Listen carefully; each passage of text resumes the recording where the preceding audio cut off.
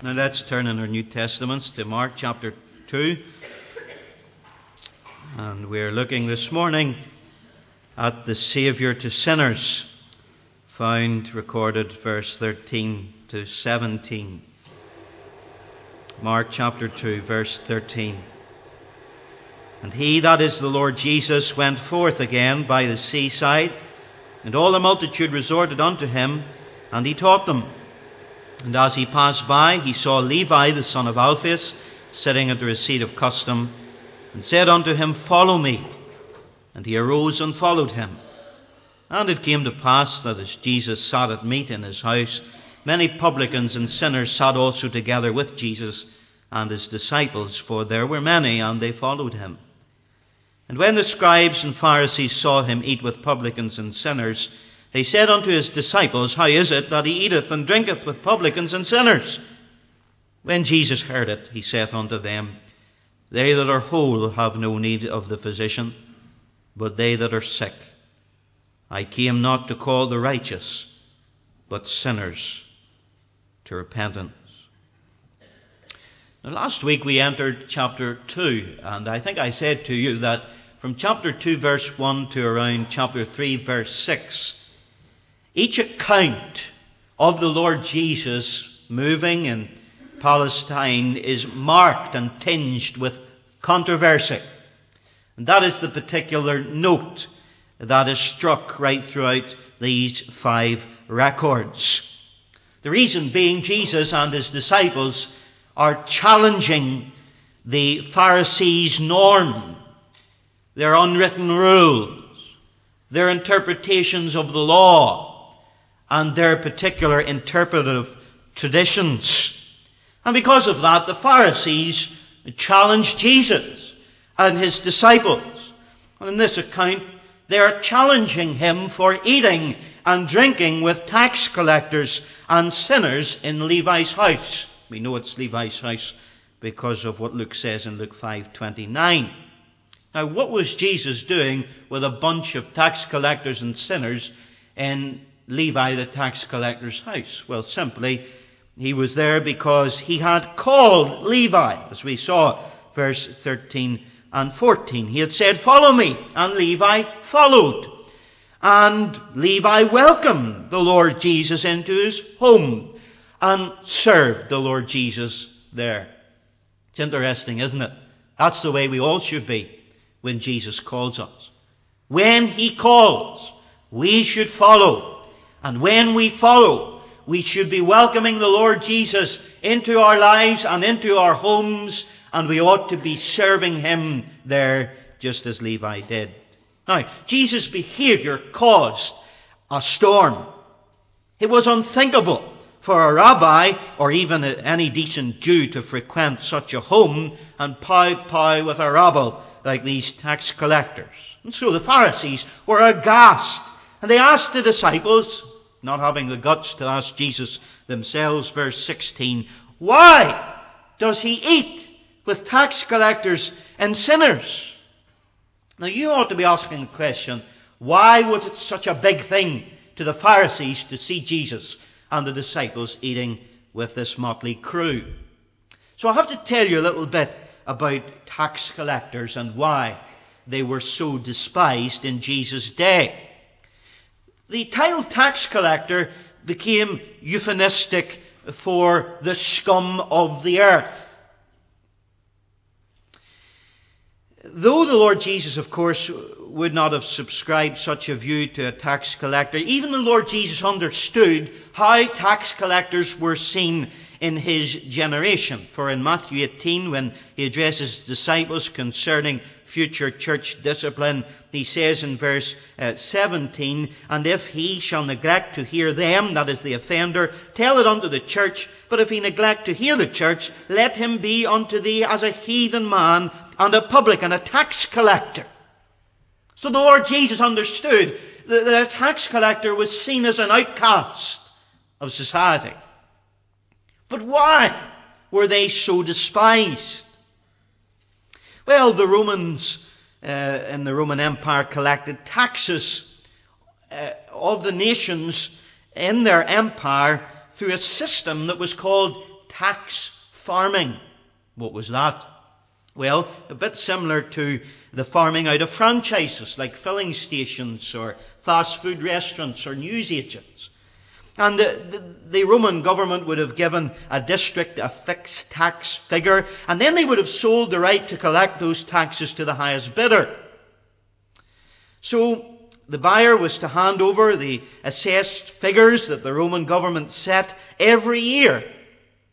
But they were allowed to keep anything that they had collected over and above that assessed fixed figure. And here's where the problem came. Because most of the ordinary Jewish people weren't given a record of what they were expected to pay in the Roman taxes. So there was great potential for the tax collector to tell them a figure that was extortionate over the figure that was due.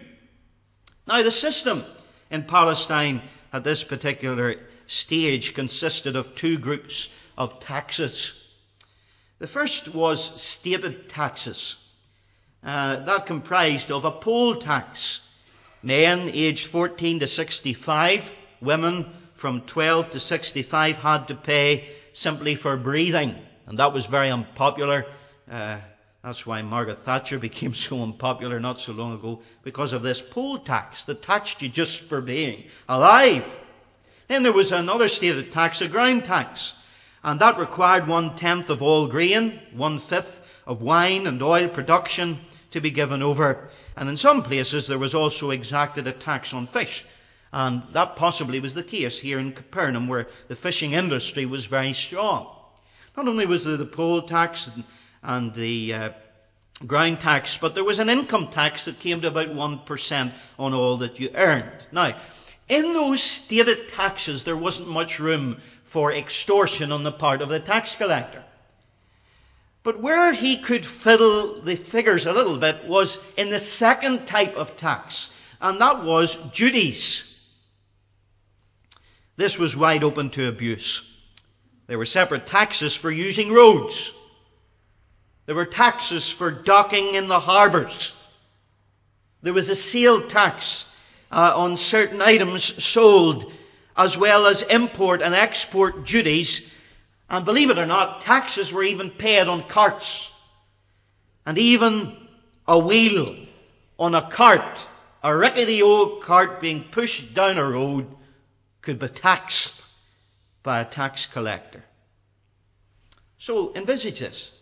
You're wandering down the road with your wee bag of shopping on your cart, and all of a sudden you meet a tax collector, and he stops you, and he asks you to empty the bags and see what you're buying and unpack your big bundle, perhaps on your back, and he charges you anything that he wants. Figure comes into his mind, he charges you. Now, if you can't pay it, you know what he does? He says, I'll lend you the money. And then he gives you the money, and he puts extortion and interest on it, and therefore you're in his pockets. These tax collectors were trained extortionists, and you can imagine how they attracted a criminal element right away. Most tax collectors were thugs. So we can see why they were despised. First of all, they were dishonest individuals. Most collected far more than they were required to pay the Romans. And so a Jewish tax collector was not only siding with the enemy, the Romans, but further oppressing his own people by lining his pockets in the process of helping the enemy. All that a loan shark means to us today is what a tax collector was in Jesus' day. And John the Baptist recognized the extortion of the tax collectors. In fact, when we look at Luke chapter 3 and verse 12 and 13, we read these words. Then came also publicans to John the Baptist to be baptized, and said unto him, Master, what shall we do? And he said unto them, Exact no more than that which is appointed you. Don't rip off the people. Now, a great illustration of the type of extortion that a tax collector was guilty of is found in the character of Zacchaeus. And he was a chief tax collector. He was a boss with other tax collectors below him. And he amassed a considerable wealth in the Jericho area. And the reason why we know this is in Luke 19, where we have the account of his conversion. His statement to the Lord Jesus of repentance is amounting to an admission of the vast extortionist practices that he was involved in. Look at verse 8. Zacchaeus stood, of Luke 19, and said unto the Lord, Behold, Lord, the half of my goods I give to the poor, and if I have taken anything from any man by false accusation, I restore him fourfold. Now that implies that he could restore him fourfold.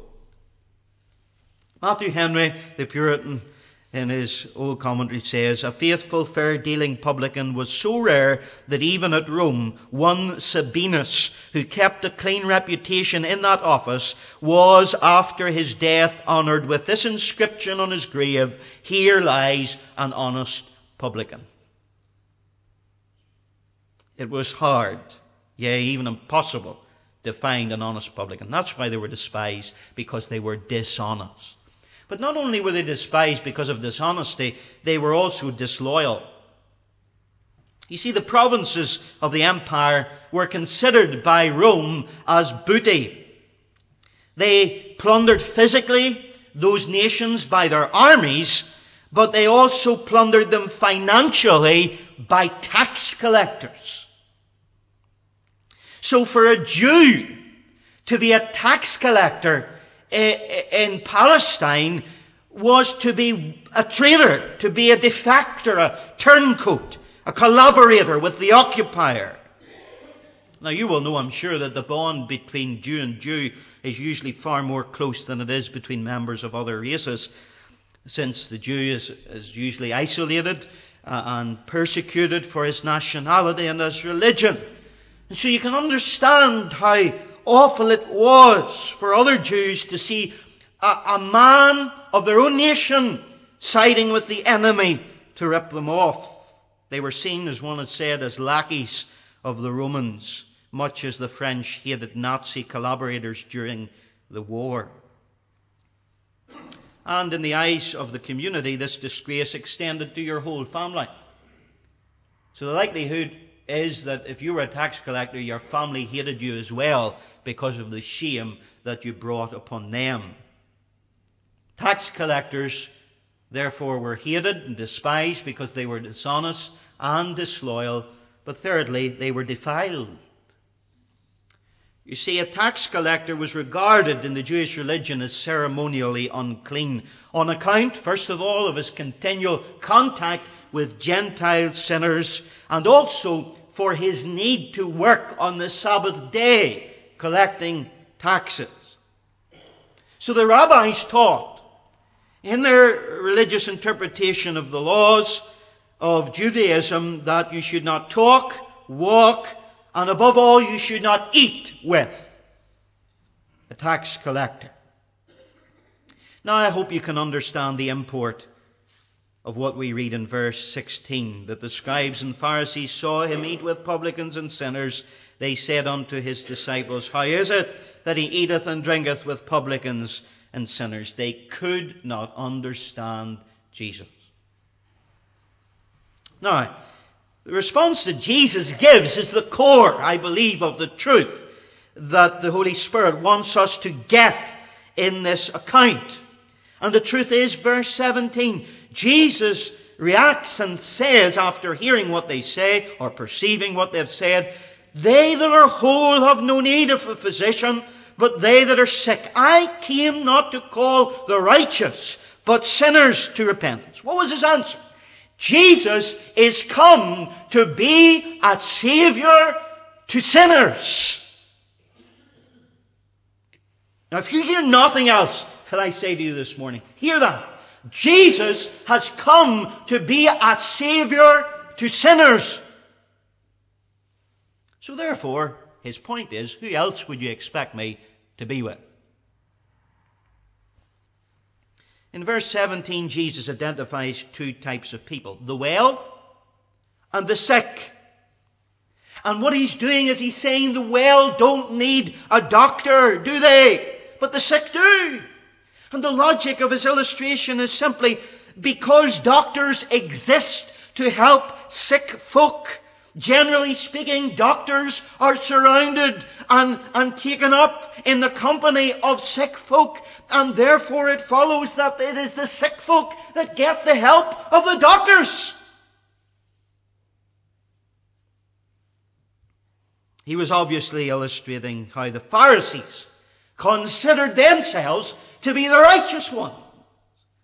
They were whole, they were well. In other words, they were without need of any help and assistance. And this was righteousness used in this verse in an ironic sense. Jesus is not talking about people who are genuinely good, but people who think they're good because of their self-righteousness. And also, of course, the Pharisees considered the tax collectors sinners. They were the sick ones. And we feel it's implied that the tax collectors themselves considered that they were sick. I think that's a vital point. They saw themselves the same way as the Pharisees did, as sick and in need of help. But here's the vital point. The Pharisees considered themselves well when really they were sick. And the sinners considered themselves sick. So Jesus made them well.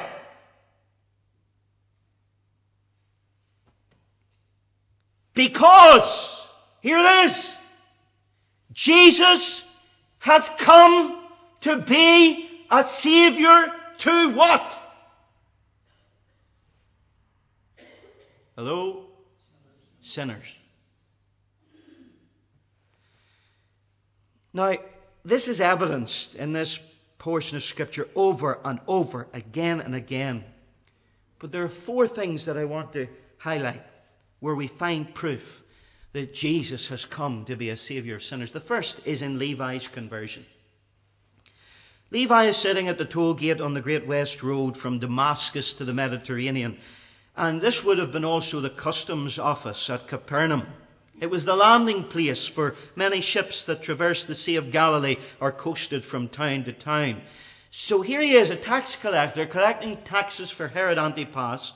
And the verse says that he was sitting, verse 14, sitting at the receipt of custom. That is the Greek word epi, which you could translate properly as on. He was sitting on the seat of custom. And this was an elevated platform or a bench, which was the principal feature of the toll office. So when you were getting to the toll, like you do on the motorway, down south or across the water, you see this person on an elevated platform. Well, this was greater than this. These people were sitting up high, and you had to pay them your money if you were wanting to get through. And you would have seen there up in that high place a despised Jew. One who was despised because he loved money more than God. He loved money more than morals. He loved money more than his religion. He loved money more than his fellow countrymen. Yet this is the man that Jesus approaches and calls. Follow me. That was more than an invitation. That was an imperative statement. It means that he is issuing a command. Follow me. And the verb follow is in the present tense. So that means that Jesus was commanding Levi to begin an action and continue that action habitually, if I could put it like this. He says, start following me and continue as a habit of life to follow me. This wasn't a wee dander that Jesus was inviting Levi to take with him. Or look into these affairs of my life and my miracles and my words and see what your conclusion is. No. Follow me. Now, for the rest of your days, follow me. And you know what it literally means? The Greek language indicates that this command was follow with me. Follow with me. So the idea is not I lead you and you follow behind, but be my companion. Jesus is literally saying to Levi, accompany me. Now imagine this. Feel the weight of this. The perfect, spotless, incarnate Son of God is saying to a despised, dishonest, disloyal, defiled tax collector, accompany me. Be in the same way as me, is how it could be rendered. Walk the same road as me. And Luke tells us in his record of this event that Levi left everything behind at the seat of custom and followed Jesus. He left his luxury, his affluence, his sin, all those things that he was accustomed to walk the road that Jesus walked.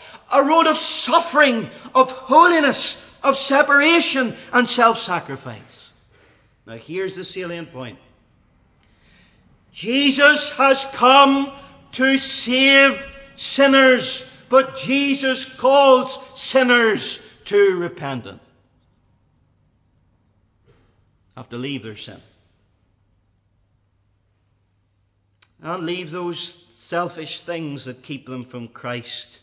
And Matthew left them. And in a moment, I'm sure Mark loves this fact. Immediately. I wonder how close you're following Christ today. You know, the evidence that you really started to follow Christ in the beginning is how you're following Christ now. That's the evidence. Examine yourself now and see whether you be in the faith. And here's Jesus wanting a man that nobody else wants. Here's Jesus wanting as his companion somebody that everybody thinks they're justified in hating as an enemy. Why?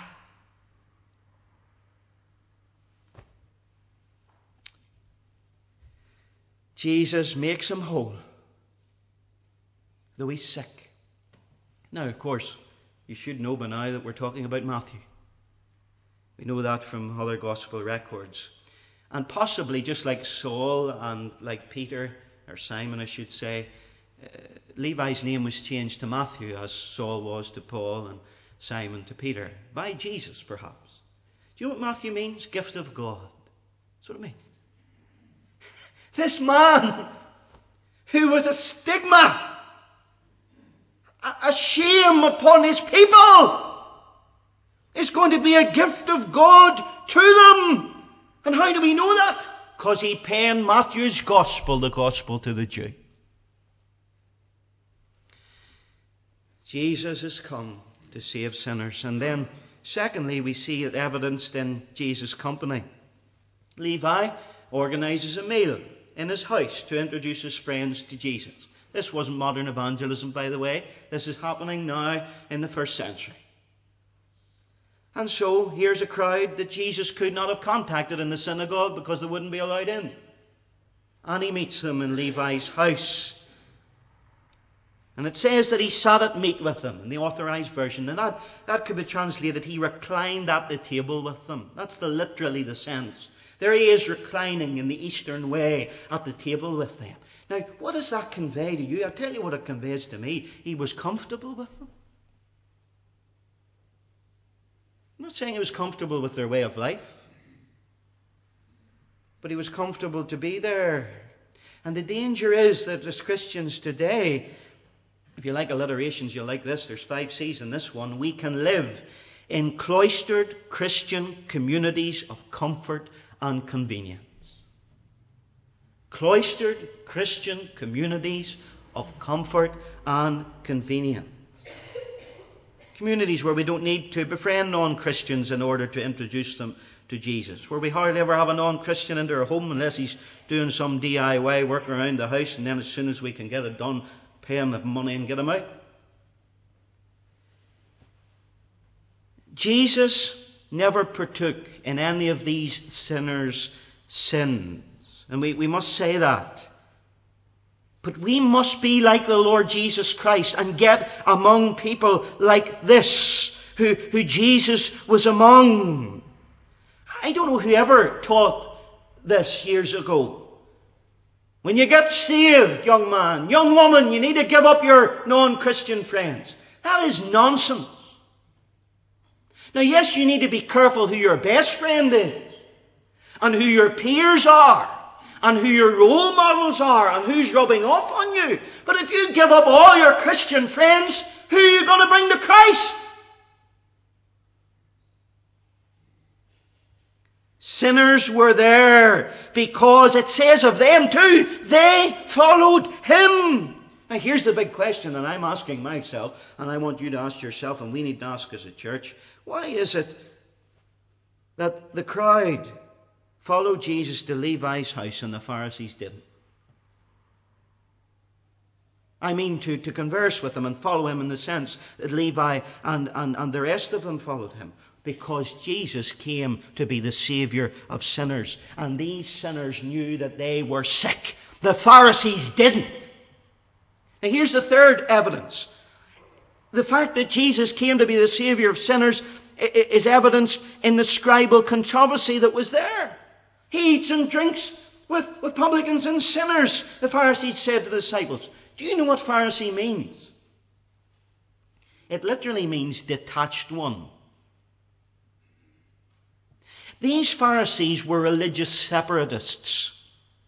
And they separated from all those who were not their co-religionists or hadn't the particular rabbinical interpretation of the law that they had. In other words, they were self-righteous.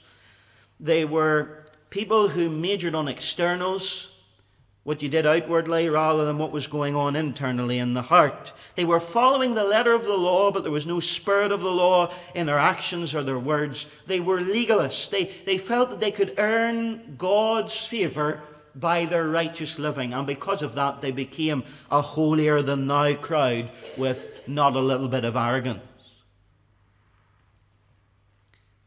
Now, Kent Hughes, in his commentary, says these words, which I think are very apt for us today.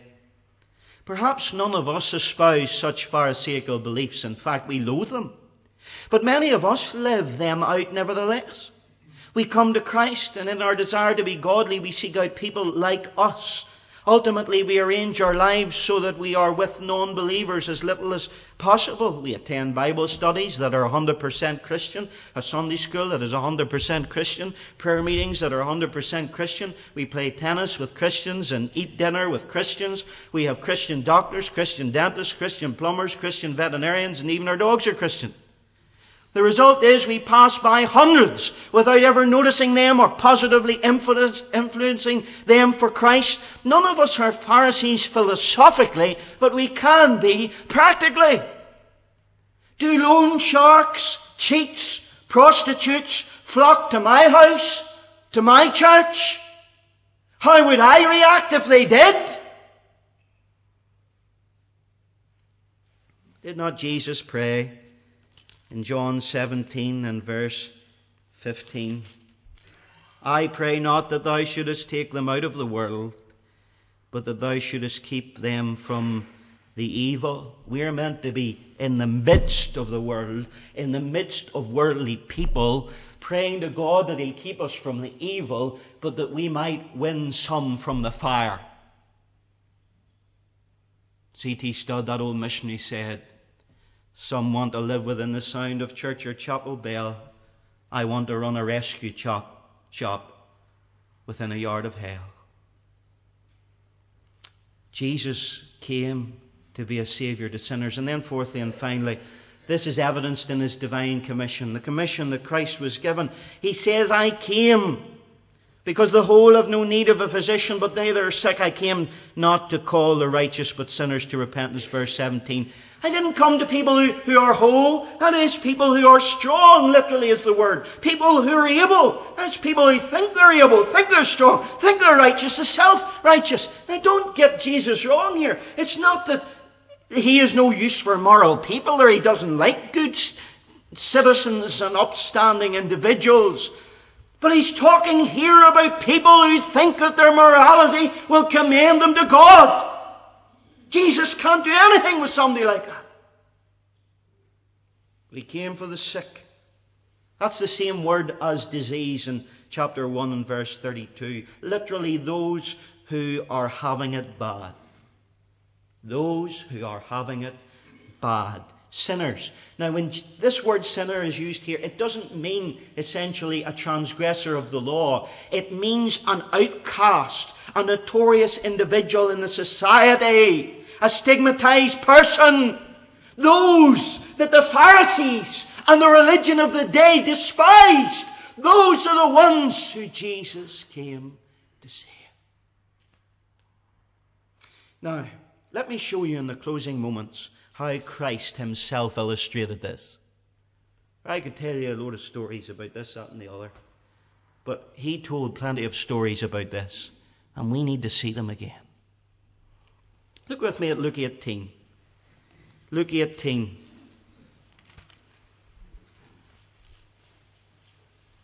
And verse 11. Verse 10. Luke 18, verse 10. Two men went up into the temple to pray, one a Pharisee and the other a publican. The Pharisee stood and prayed thus with himself: God, I thank thee that I am not as other men are, extortioners, was he looking at the tax collector, unjust, adulterers, or even as this publican?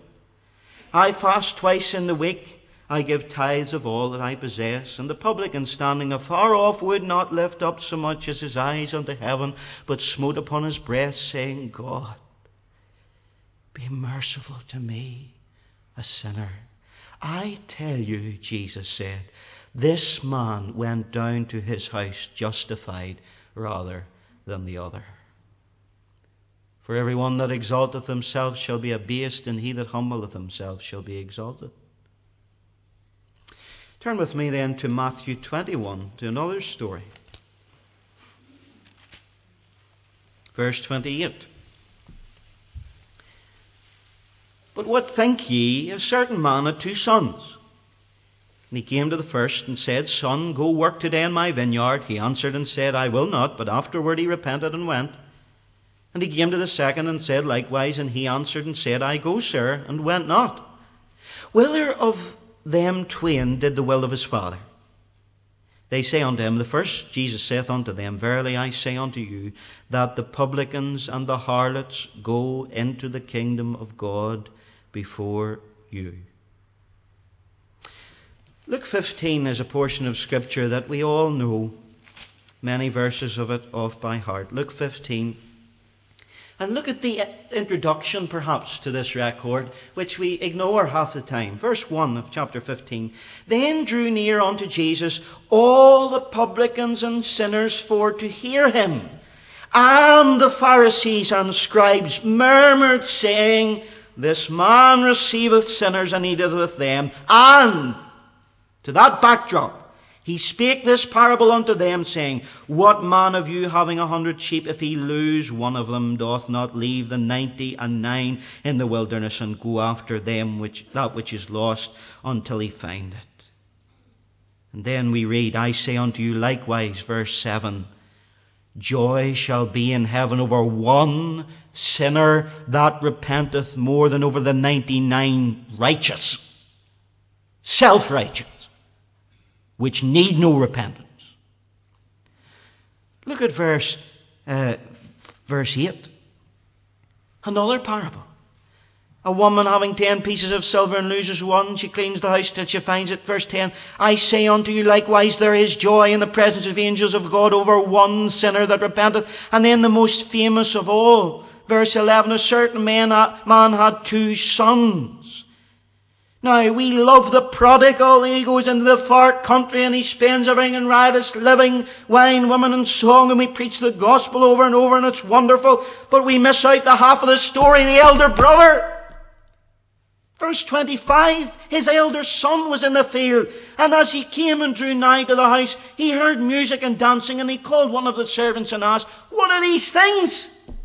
Like the Pharisees, why is he eating with publicans and sinners? And he said unto him, Thy brother is come, and thy father hath killed the fatted calf, because he hath received him safe and sound. And he was angry, and would not go in. Therefore came his father out, and entreated him. And he answering said unto him, Lo, these many years do I serve thee. What did he see himself as? He was worthy. He was honourable of his father's goodness. How did the prodigal see himself? Look at verse 19. I am no longer worthy to be called thy son. Verse 21. Father, I have sinned against heaven and in thy sight, and no more worthy to be called thy son. What is it? It's all an illustration to tell us that Jesus came to be a Saviour of sinners. That's why Matthew says in his account of this story, "Go ye and learn," he records Jesus saying to the Pharisees, "what that meaneth. I will have mercy and not sacrifice, for I am not called to call the righteous, but sinners to repentance." Now, so what? What's my point? If you're saved this morning, you're converted, you need to revel and rejoice in the wondrous grace of God as a believer, that he calls sinners like you. If you can't see yourself as a sinner, you're not one of the saved. If you are not converted today, you need to repent and believe this gospel. Can I read 3 portions of Scripture? For the believers chiefly, but the unbelievers can enter into this as well and revel in it. And everything that we've said is a backdrop to these verses in our message. Listen to God's word. All 3 portions are from the writings of Paul. Romans. For when we were yet without strength, in due time Christ died for the ungodly. For scarcely for a righteous man will one die, yet peradventure for a good man some would even dare to die. But God commendeth his love toward us, in that while we were yet sinners, Christ died for us. Moreover, the law entered, and that the offence might abound. But where sin abounded, grace did much more abound. That as sin hath reigned unto death, even so might grace reign through righteousness unto eternal life by Jesus Christ our Lord. Listen to 1 Timothy. This is a faithful saying, and worthy of all acceptation, that Christ Jesus came into the world to save sinners, Paul says, of whom I am chief. Howbeit for this cause I obtained mercy, that in me first Jesus Christ might show forth all long-suffering for a pattern to them which should hereafter believe on him to life everlasting. Can I say this? I've scoured the Scriptures and I can't find one clear account of Jesus calling directly a Pharisee other than Paul the Apostle. Is that not interesting? Finally, Titus 3. For we ourselves also were sometimes foolish, disobedient, deceived, serving divers lusts and pleasures, living in malice and envy, hateful and hating one another. But after that the kindness and love of God our Saviour toward man appeared, not by works of righteousness which we have done, but according to his mercy he saved us by the washing of regeneration and the renewing of the Holy Ghost, which he shed on us abundantly through Jesus Christ our Saviour, that being justified by his grace, we should be made heirs according to the hope of eternal life. Can you not shout this morning, hallelujah? What a Saviour! Is he your Saviour? Believer, is he your cherished Saviour? Lord, I have a terrible fear in my heart for myself that I have lost the wonder of the grace of God to me. And I don't know if it's true of all the folk gathered here, but I suspect it might be. Lord, would you thrill us afresh with the amazing wonder of the grace of God in Christ, that he can come to tax collectors and command them individually to follow him. Yet he leaves all the religious folk and ignores them. Lord, help us to see ourselves as that tax collector, as the sinner, not just the moment of our conversion, but every day from it, that we might always resort to the great physician, the Saviour of sinners, for our wholeness and our well-being, and save those who feel their sickness here today, for Christ's sake. Amen.